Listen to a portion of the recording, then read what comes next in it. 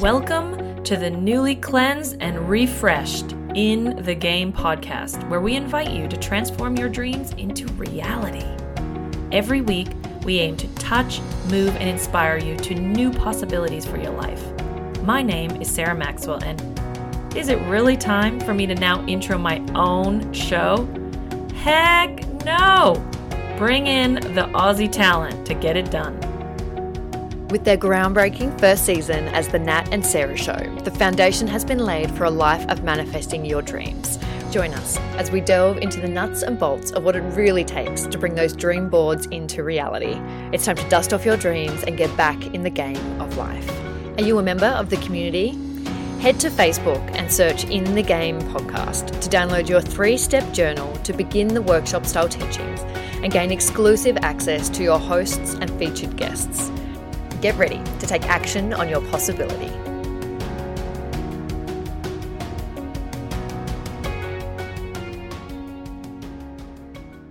Today, we continue the conversation with the first ever female AFL Grand Final umpire. Chelsea Roffey recounts the goosebump-worthy moment in 2012 when thousands of fans at Melbourne Cricket Ground cheered her on for her presence on the field as the historical female first in sport. She may always have been sporty, yet she started out as an aspiring musician with a scholarship at the Queensland Conservatorium and transitioned into journalism due to her love of language and communication.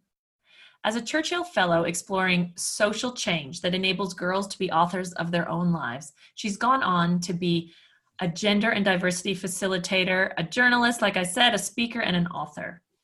And it's her experience as a female in a non-traditional domain, however, that really revealed the untapped potential for driving performance through diversity. She's created an online program to help businesses climb out of COVID-19, and it's called, How to Attract and Retain Greater Diversity. She seems to constantly be creating new and different ways to contribute to society. So Chelsea, I can't wait to get inside your mind and just learn. Sarah, you've taken me right back to the MCG. You've created these little goosebump moments again for me in that beautiful introduction. That was awesome. Thank you. Your life, girl. And very kind. And look, what I love, as I learn more about you, you've done so many diverse things, and it had me wondering, what kind of kid were you? It's sort of funny because we use the term diverse, and that's sort of, I guess, where I've concentrated my attention these days in diversity, and it's all about inclusion and creating the right environments. And it's so easy to get wrapped up in, I guess, the jargon. But when I think about how I have always been right through my childhood and into adulthood, as well as how I think about diversity, it is about having a range of experiences and exploring what you're capable of through expressing yourself in different ways. And I guess as a child, I was very much curious about wanting to try everything, wanting to do everything. And, my mum and dad were the taxi drivers for me and my brothers as we went off to swimming and basketball and athletics and, music practice and all that sort of stuff. So I guess I've just always had this curiosity about being my best, and that sounds really cheesy, but wanting to see what I'm capable of and push the boundaries a little bit, no matter what that is, if it's physical or mental or learning a bit more about my emotional reactions and things like that. I just sort of had this very deep curiosity, I suppose. Do you know, until you just spoke, I never even realized that the word diverse, the way I was using it, is in diversity. That's why you're the journalist, because it's great. There's no issue. Yeah. What I love is because later I want to ask you to really dive into this definition of diversity. And I was like, oh my gosh, she's so diverse. So it's great. You just linked that together for me. So would your parents be surprised what your future employment was? Because how, when you love so many things, how does one thing rise to the top? How do you decide to go to the Queensland Conservatorium versus, become a professional athlete, for example? Well, I guess, look, I probably had aspirations of being a pro athlete. I don't know if I had what it took. So I think Fair there's enough. sort of there's this element where you know, I was good as a kid. I was a good runner. I was a good swimmer. You know, I'd win trophies and things like that. But ultimately, I think while it's nice to be recognised, you know, it's also not everything. Winning's not everything. And like I say, I wasn't necessarily the national champion or at that sort of level. Whereas I think what ended up happening, although I always had this really deep desire to succeed in whatever I was doing, but you sort of get directed in different ways by the people in your life. And I think I had this music teacher, clarinet tutor, when I was in high school, who was very influential just on my life. I think she was the first person, I think, who really put it to me that I could actually make a living as a musician, and to reflect back to me that I would have what it took to do that. So probably up until that point, you know, I was learning and practicing clarinet, and I was really committed to it, just as I was committed to sports and academics and all that sort of stuff. But she was the one who probably guided me in a way that made me really be able to see that could be my future.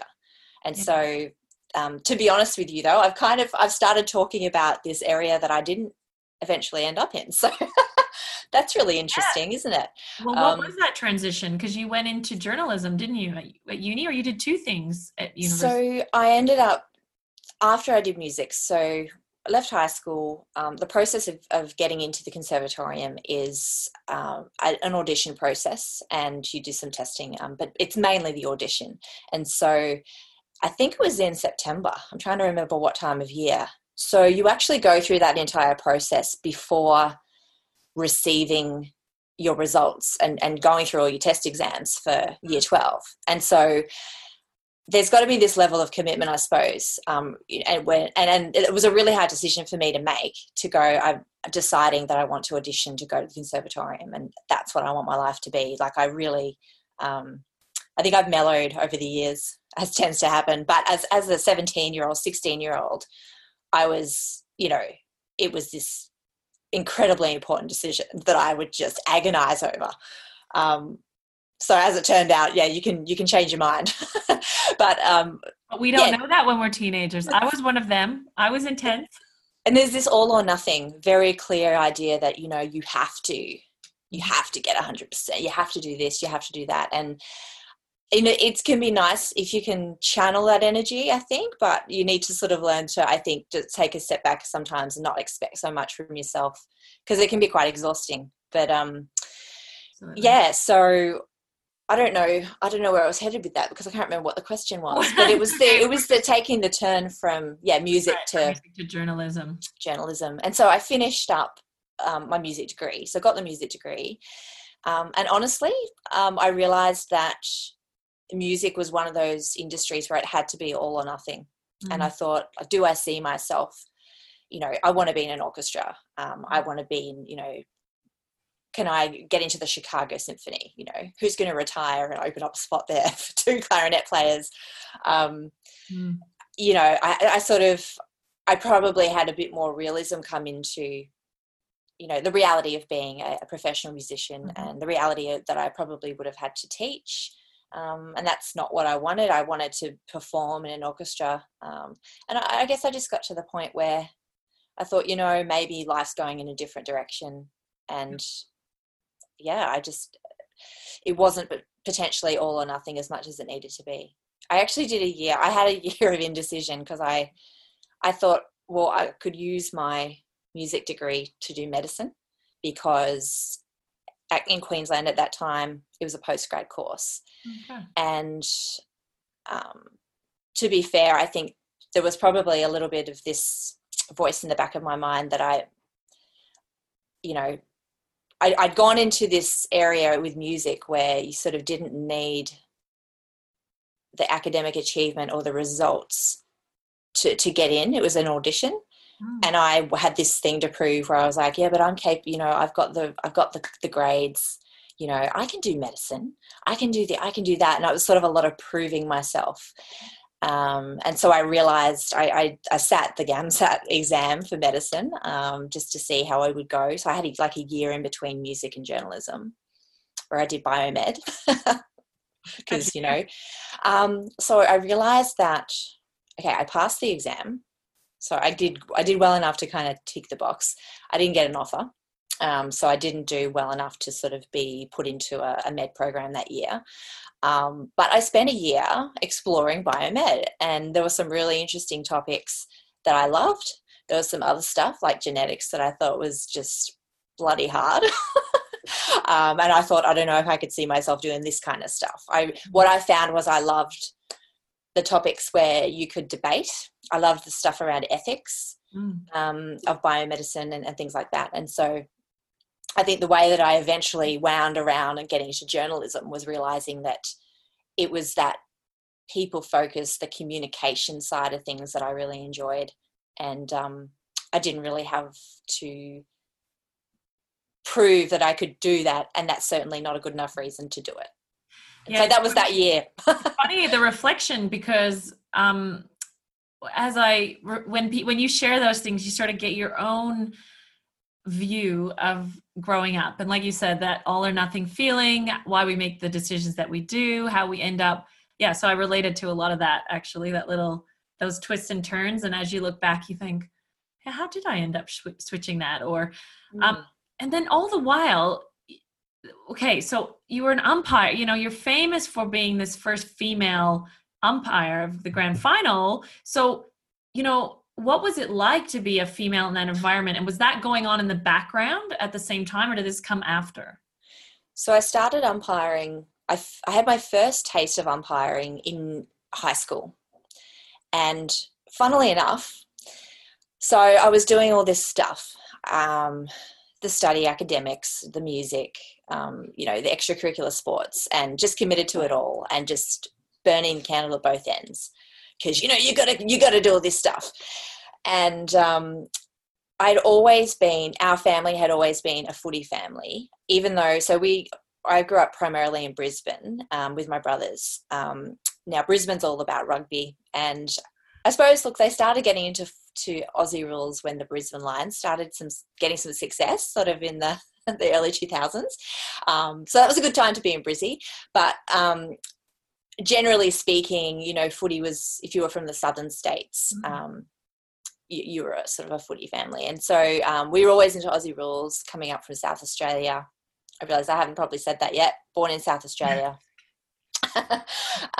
And so the boys played footy, and one year in high school, this notice came out in the morning notices. They needed a volunteer to wave the flags, which is the goal umpire's job, essentially.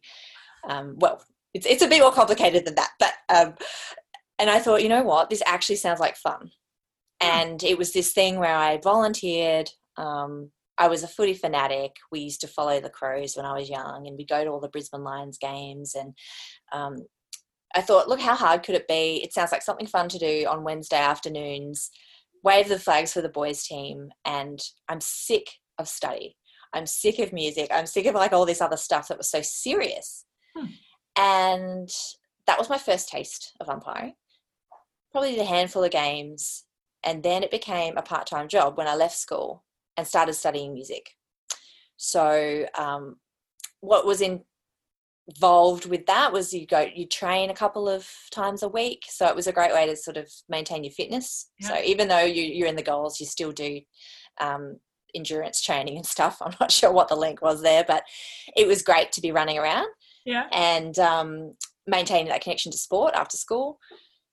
It was earning a bit of pocket money. I used to waitress as well, which I hated. I hated it. But I also then, when I started doing footy at a community level, got paid to be at the football, which was awesome.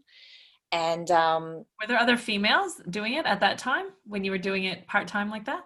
Yes. And I think one of the benefits of starting in Queensland was when I rocked up to training that first night, there were probably 6 other women there. Oh, cool. Okay. And so it was kind of no big deal. It was, you sort of knew you were in the minority, but it wasn't that big a deal that you were the only girl. Mm-hmm.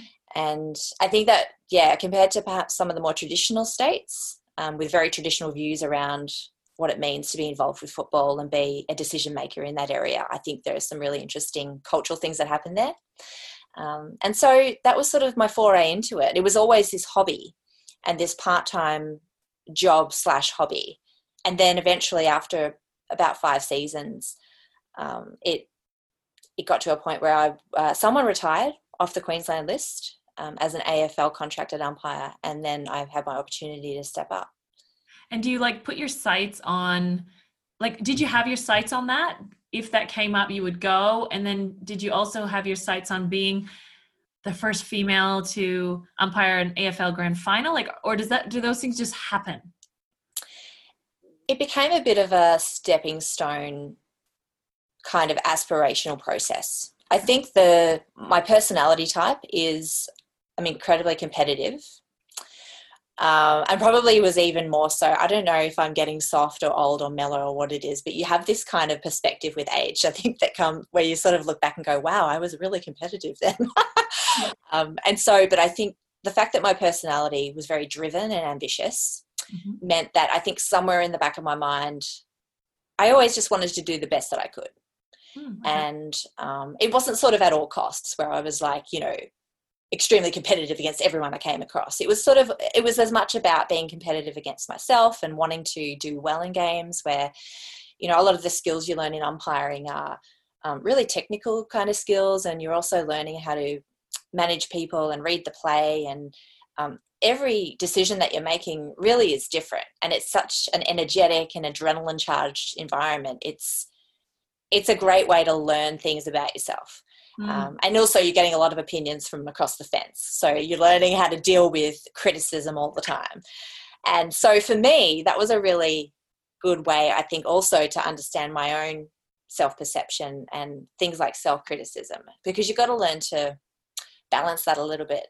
If everyone else is criticizing and judging you, you sort of start to see with a little more clarity, perhaps that relationship with yourself. Which has been a really great lesson. Yeah, that's actually quite, when people talk about social media and receiving like negative feedback, you think about, oh, wow, you had screaming fans yelling that sucks. Terrible. Yeah. Or I don't know, what do they say? Without swearing. Well, you could swear. Well, that's all right. Yeah, I won't swear. But you do get, there are moments where, people will just, they call you names and, and you think, God, heat of the moment. Yeah, but it's ordinary. It's an ordinary situation. Like if you were to as soon as you step outside of that white line. But you know what? This podcast is actually called In the Game. And the thing that you just said, I love that comment. I'm going to tag onto it, because when you're in the game, you're actually on the field. Yeah. Real stuff happens and you're learning how to deal with it. From the sidelines, we have plenty of commentary, including all those people yelling at you, have plenty of opinions, but to actually be out there, that's what's really amazing. Like you had to figure out ways to deal with that, cope with it, drown it out, whatever you did.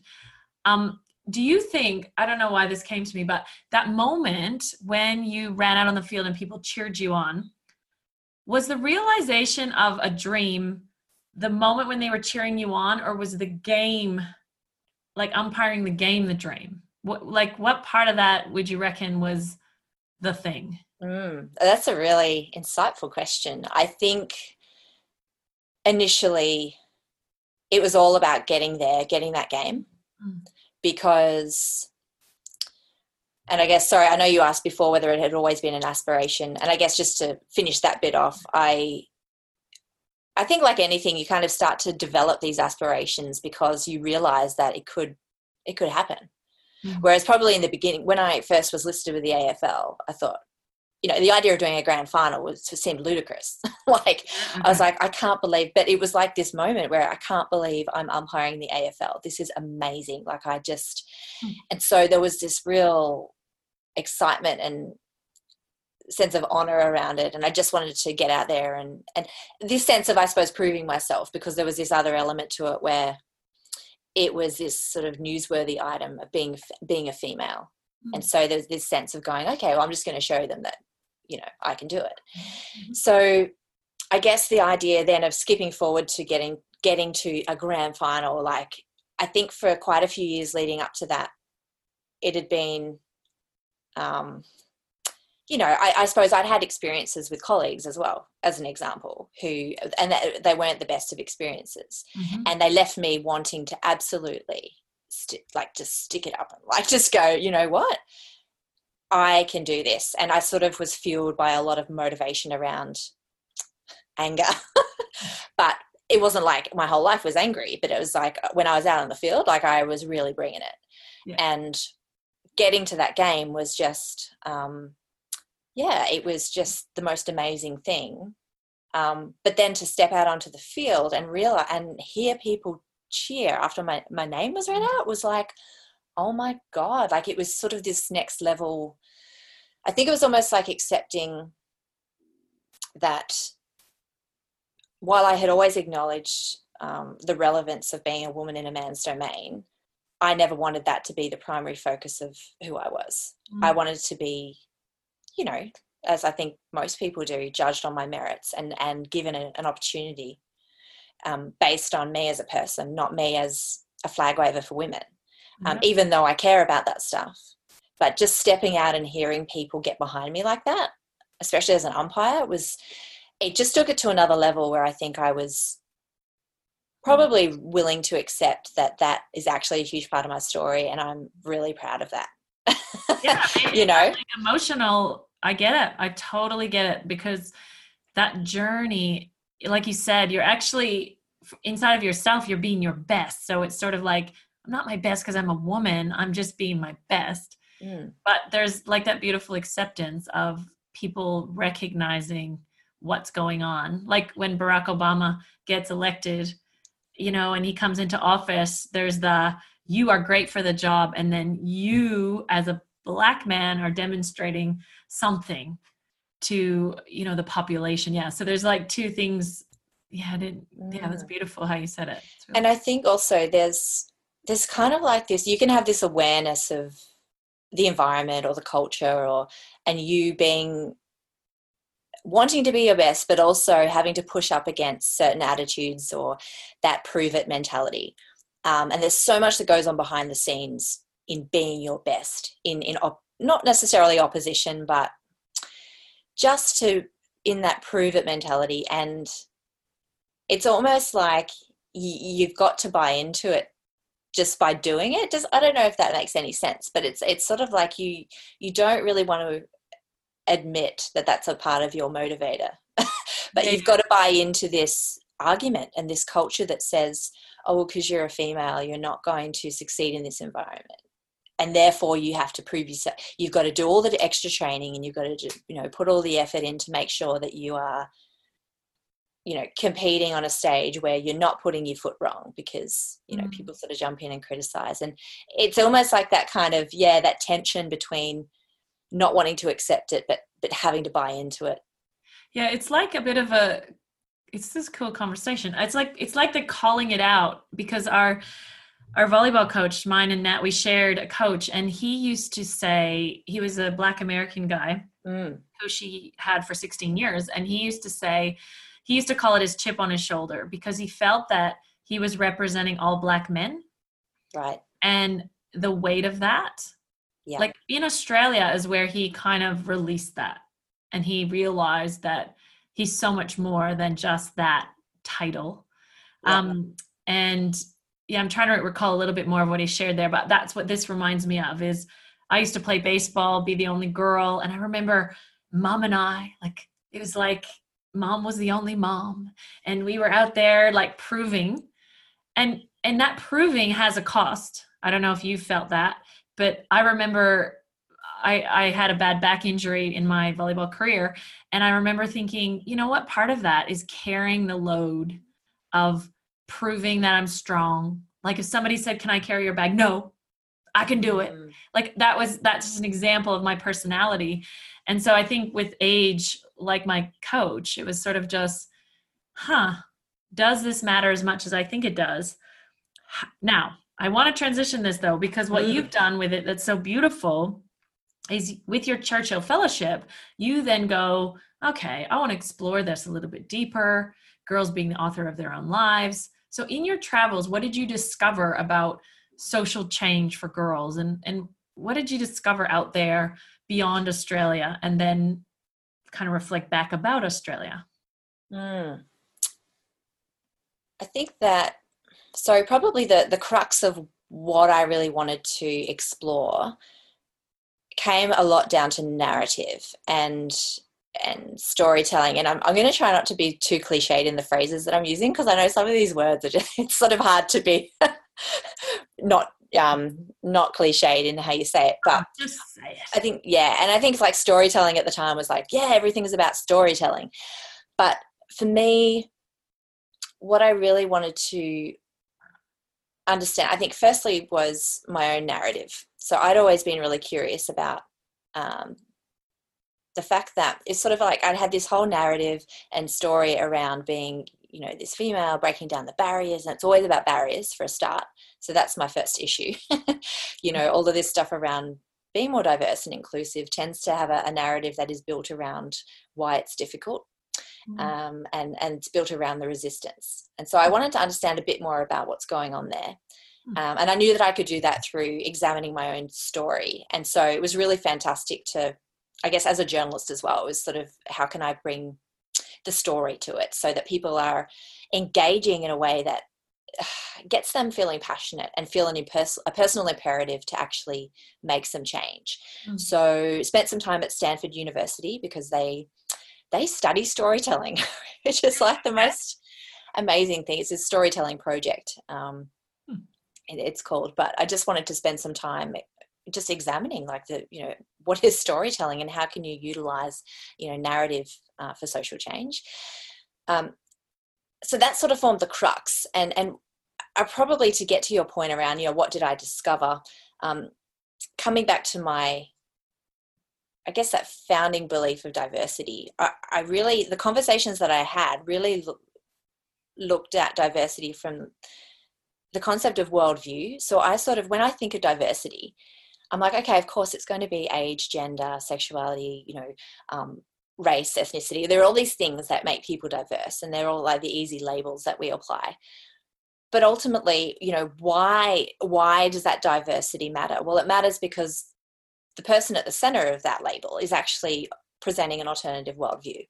So they're presenting a different way of seeing the world, a different way of interacting with the world, the relationships they have. And so it can sort of be a really, sometimes I think it seems like a really fluffy way to approach it. But at the end of the day, I think if I'm having a conversation with a man who might quite derogatorily refer to himself at the moment as like a middle-aged white guy, like the number of men who I meet who go, oh, well, I'm just a middle-aged white guy, as though it's the worst thing you could possibly be in the diversity space. But I know if I can have that conversation with him around what it means to bring yourself to work, or to be treated as having value because of the range of diverse ideas that he might be able to bring to the table. And I'm not saying that, you know, it's about sort of putting middle-aged white guys on pedestals or anything like that. But I think it's having that personal connection with someone on a level where they can see that diversity worldview goes far deeper than what's on the outside. And so that was a real tangent there. but in this whole Churchill process, I think for me, that was the kind of the founding principle that emerged over my discussions. And I had discussions with a lot of people. Like, I spent time at the Canadian Women's Foundation, and they do a lot of really brilliant programs, working with girls from disadvantaged backgrounds, working with schoolgirls around programs such as Media Smarts, where it's learning to cut through some of the media messaging that we get. And as we know, you know, girls, particularly around that sort of teenage, are faced with, you know, issues around body image. And these are sort of real issues that can then affect involvement in sports and self-confidence and empowerment and all this other stuff. So through these kind of conversations, I was sort of able to consolidate, I suppose, what I see as being the founding principle to how I want to create diverse perspectives and use, I suppose, my story to leverage diversity and inclusion. Are people open to this in Australia? Look, I think probably yes. I'm discovering, I mean, I think the power of a story can't be underestimated, because I should be overestimated. I always get those two mixed up. Under or over? Yeah, you can't overestimate the power of a story. I think being able to create an experience that helps people to empathize, or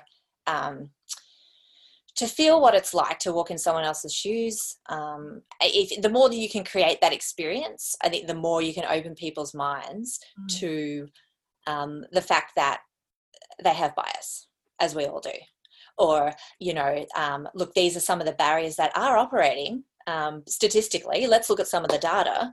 But I think you've got to find a way in, and stories are a fantastic way to do that. And I suppose the way I've found I've been able to leverage my story is because, there might be someone out there who's like, oh man, yeah, we'll get her in. She's umpires in the AFL, and they're mad for Collingwood or something.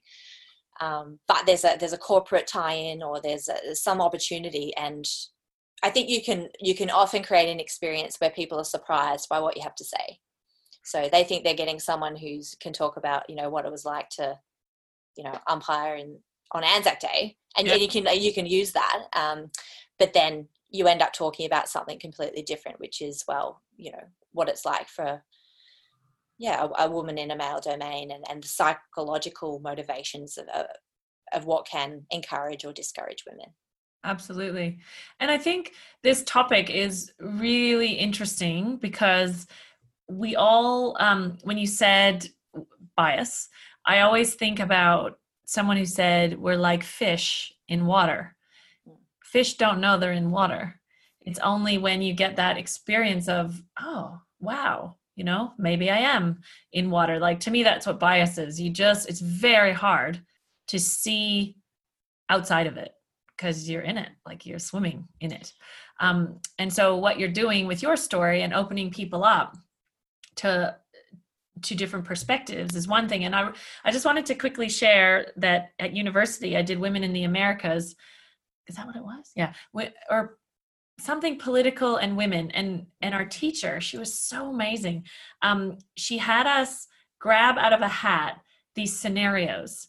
So she had, sorry, let me set that up better. So 4 corners of the room, she had something like gay, lesbian, bisexual, and maybe transgender, let's say. So we didn't have as many letters at the end of LGBT, So, I've been with a female partner for 20 years, but at this time, no, not even on the radar. So it wasn't like thinking that I was gay, like there was nothing there. Yep. Okay. So that's interesting part of that. So anyway, then we pick out these scenarios out of this hat, and let's say 20 students, we all have a scenario, and it says things like, I'm a female. I've never kissed a girl, but I've been dreaming about my best friend who's a female. I like to go, I'm a male, and I like to go into the women's bathroom. And so all these little scenarios. And so each one of us had one. And then she said, okay, timer start, go to which area belongs to your scenario. And everyone was like, oh. So did you have to select the scenario, or you just had to pick up and read a scenario? That's right. Okay, cool. So it's like you become the scenario, let's say. Okay, yep. So you go, oh, okay, where do I belong? What's my name? What's my tag? And what we all got was like, firstly, the labels don't even make sense because nobody actually knows what they mean. Yeah. And so I really got like this idea that, what are the labels? Why do we say them? What do they even mean? I'm going to ask you a question at the end of this, because then when I met Nat, who when I met Nat, I was just so hell-bent, and I think I still am a little 20 years later, but that I'm not a lesbian. And then I'm afraid to say that because I don't want to offend lesbians, but I think it was more about, well, what does lesbian even mean? And why am I in that category? And I think you were talking a little bit about female, and well, what does that mean? Because we're all so different. So I bring all that up because what's the real definition of diversity, actually? What are we really talking about when we want to boost diversity in like the business space and things? What are we actually talking about with diversity? Well, for me, simply, it's the value of an alternative worldview. Now that's how I see diversity. Say it again. It's the value of an alternative worldview. Okay. Now, again, I know that's pretty like, oh yeah, what does that mean? Yeah, think about that for a sec. Yeah. But what does it mean in terms of, there's so much research out there saying, okay, if you have gender balance in teams, for example, if you've got gender balanced executive teams between 40 and 60% male to female ratio, those teams are more likely to outperform the industry average of non-balanced teams. Okay. Does that make sense how I actually referred to there? Yeah. So if you can have gender balance on your exec teams, so that's one way. If you look at that statistic, for example, but when I look at that statistic, I go, okay, but yes, that data is true to say that a female perspective matters. And we know it matters because, you can, if you're running a business, you want to be able to appeal to female clients and customers. You want to be able to be innovative in the way that you are having discussions. And that's because, going through the world as a female is going to be different to going through the world as a male. It's just simple. It's environment, social conditioning, all this stuff, I think adds up to that, what I call worldview or perspective. So of course, gender matters, for example, or, you could say that for sexuality. You could say, okay, if you are of a particular sexuality, you are, experiencing the world perhaps in a different way because of that. But that's never going to make the whole person or the entire person. Like, it's a ridiculous thing to say, that someone would be defined by that. But the worldview thing is good. I think there's like when you live on a different line, like there's a different perspective about the world. And what you just said, I mean, clearly we don't plan these conversations, right, guys? No, that's right. Yeah, everyone we're having realizations as we're talking. But I was thinking about the Olympics with the Paralympians combined into it was the Commonwealth Games actually, where they did that really fluidly. Like it was the first time the Paralympians were competing at the same time as the able-bodied. And I remember it just felt like there was the two together made both better, if I can say that, because I had been to a Commonwealth Games for a friend who's Paralympian, and it was just those events. And I remember being a bit confused, like, I don't understand what's going on, the gradient. There was a lot of things that I wanted to understand. And then integrating, having them all together was so interesting because I feel like it gave this added understanding about I don't even know if these are the right terminologies, but able body. We were able to see like, whoa, the nuances. And then, oh, wow, you did that with one freaking arm? Or, like, I don't know. It just feels like those are worldviews or ways of looking at the world or feeling the world that are different. And it accentuated. It was better, like your stat just said. Yeah. And I think it just reframes the focus and the discussion. Like there could be someone out there who loves the Olympics and loves watching sport, but has never sort of bothered to look at Paralympics, or for whatever reason has not been open to that world. And they might have a view of, the Olympics obviously is for real athletes, and, this is the benchmark, this is the standard, and here's an event. It's a 100-meter sprint, whatever it is. And then potentially have a view around the Paralympic version and going, well, clearly it's not as good, or it's not as, it's not real, or it's, because that's my benchmark. Mm-hmm. But then, as you say, you go and, you're getting this whole insight into what it actually means to sprint 100 meters in a wheelchair, or whatever the case may be. Or I actually went to school with a girl who was incredible. She was a swimmer and had no arms. Mm-hmm. And I'm like, you don't compare apples and oranges, right? And so it's actually, diversity is about celebrating difference. Diversity is not going, well, this is the benchmark, and therefore this is, this is the standard upon which we compare everything else. I think it's having that ability to open your mind and go, well, this is the scenario. This is the reality for this person, and it's not better or worse. It's just a different set of benchmarks and circumstances and measurables. And I think the more that we're able to kind of challenge the dialogue to reframe it a little bit, we can be far more inclusive, and we can go like, well, how do we want to get more girls involved in sport? Well, maybe it's not all about being competitive, or maybe it's coming at it from a different perspective where, you know, we see some great campaigns around, you know, they focus more on, you know, what it feels like to exercise, and, you know, the mental and emotional benefits that can come from that. And again, I'm not saying that, you know, women aren't competitive, because I know women can be competitive, but there are lots of women out there who don't exercise because they're afraid of being judged, they're not interested in competition, and they just miss out on this whole world of, you know, physical movement and camaraderie and all the wonderful benefits of sport, because they frame it in a certain way, or it is framed in a certain way. And that was another tangent. But but you know what I just remembered, there's this really great book called Born to Run.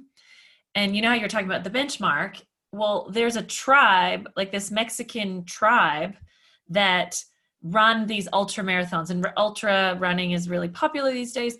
That group actually moves the entire benchmark, but their method, like when you were describing some traits or qualities of their training, they are doing it in a completely different way, meaning the whole book is about the joy of running.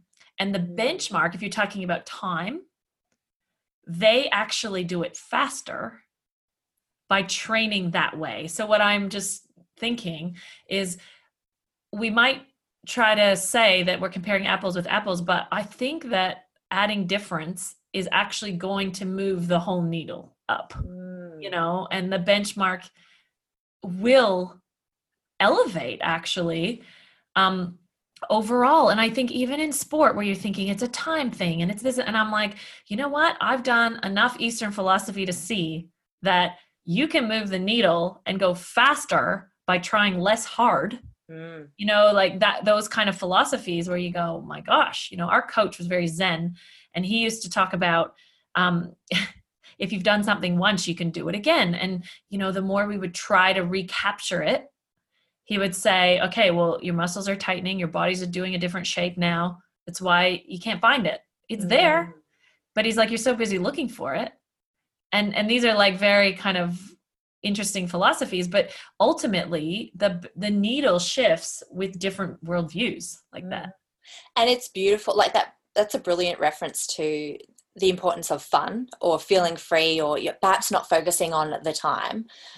You know, I know we've seen it, you know, I could in Aussie Rules.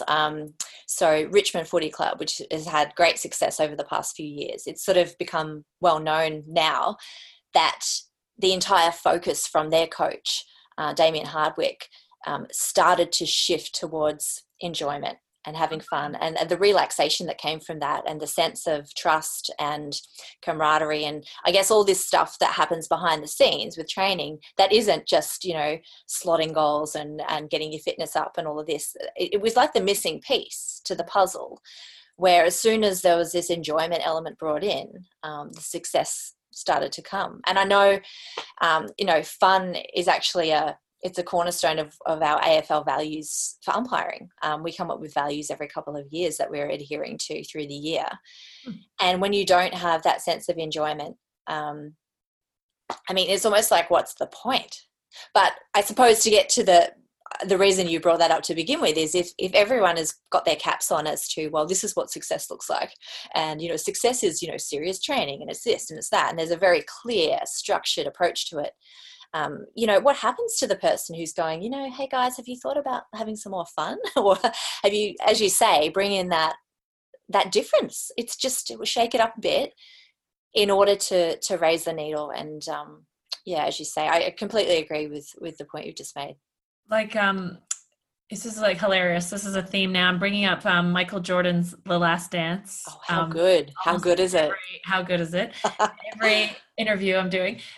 But Phil Jackson brought in Native Indian, like First Nations philosophies. And you see the players, like they're doing like burning, like they're smudging, and they're doing these like tribal things, and yet people go, oh wow, the winningest team of all time, and you think to yourself, yeah, well, that's someone that's bringing in difference. Like his acceptance of Dennis Rodman was like just epic, and nobody after could handle Dennis. Like when you read about what happened after 98, and I thought that was one of the most amazing parts of that series, wasn't it? How he actually gave Dennis Rodman, like, I see you, brother. Like, I see who you are in this tribe. I'm like, that's amazing. And especially when I was really like, okay, I'm loving Dennis Rodman. I'm loving Dennis Rodman because, just, be yourself. But then sort of to see the coach's response to that, you think, wow, that's incredible. And imagine what that's saying. But then even towards the end of the series, sorry for the spoiler if anyone hasn't seen it,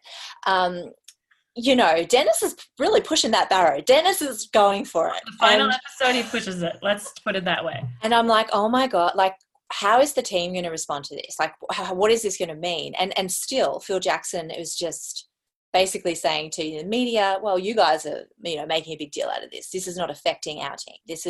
He was just so strong in that commitment to accepting difference and knowing, he must have known that, obviously Dennis he's delivering on field. The team is doing fine.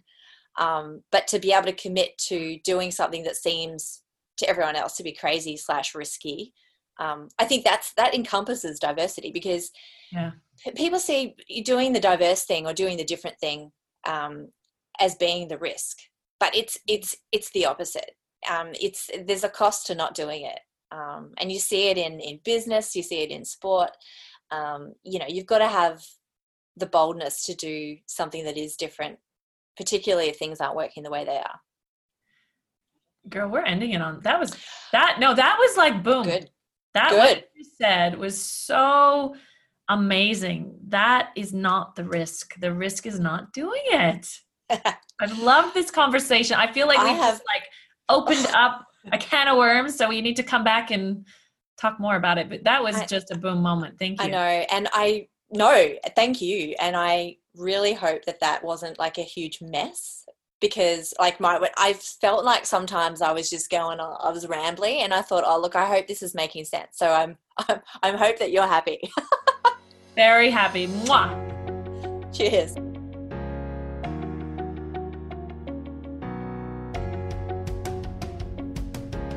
We so appreciate you listening to the show. Don't forget to join the community on Facebook by searching In The Game Podcast. There you can download your 3-step journal and participate in our weekly live video chats. Hold on. You've got to rate and review the show.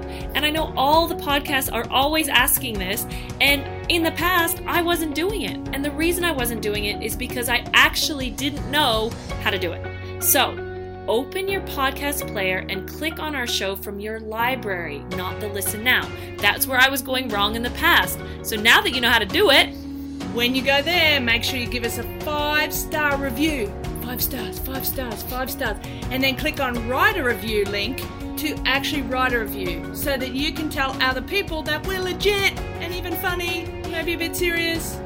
So if you want to recommend this to someone, you have to put your fingers on the keys and send us a review.